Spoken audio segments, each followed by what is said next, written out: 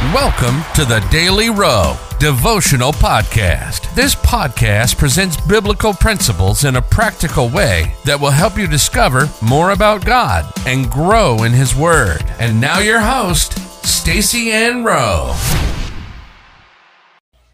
Hello friends, welcome to another daily devotional. Today's topic is Let the Change Begin with You. The Bible verse comes to us from Luke 6, reading verses 42 to 43. Either how canst thou say to thy brother, Brother, let me pull out the mote that is in thine eye, when thou thyself beholdest not the beam that is in thine own eye? Thou hypocrite, cast out first the beam out of thine own eye, and then shalt thou see clearly to pull out the mote that is in thy brother's eye. For a good tree bringeth not forth corrupt fruit, neither doth a corrupt tree bring forth good fruit.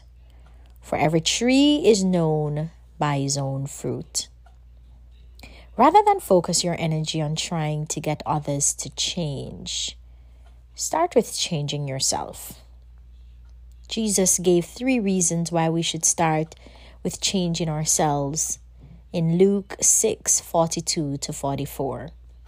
The first reason given by Jesus is that it is hypocritical to tell others to change without first addressing our own faults.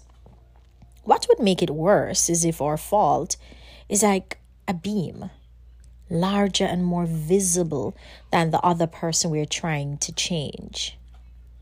In addressing the point, Jesus said, How canst thou say to thy brother, Brother, let me pull out the mote that is in thine eye, when thou thyself beholdest not the beam that is in thine own eye?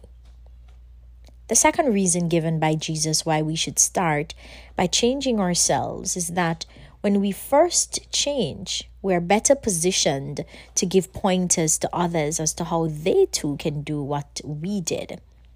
Jesus said, Cast out first the beam out of thine own eye, and then shalt thou see clearly to pull out the mote that is in thy brother's eye. The third reason given by Jesus why we should start by changing ourselves is that the harvest that we receive is primarily determined by our own thoughts and actions, not that of other people. In making the point, Jesus said in Luke 6, verse 44, that every tree is known by his own fruit. What Jesus was communicating was that if the harvest that you are seeing is not good, it is because your tree is corrupt. To change your harvest, therefore, you must first change your tree by changing your thoughts and actions. From that perspective, it should become clear that going out there and trying to change others will not do much to change the harvest you receive. Real change will start by changing your response. Life application. To change your life outcomes, start with changing you by assessing where you may be going wrong and then adopting new ways of thinking and actions proven to produce the outcome you want. Let us pray.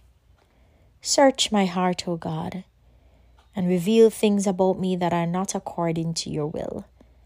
Help me to make the changes that are needed first before pointing out the faults in others. In Jesus' name, amen.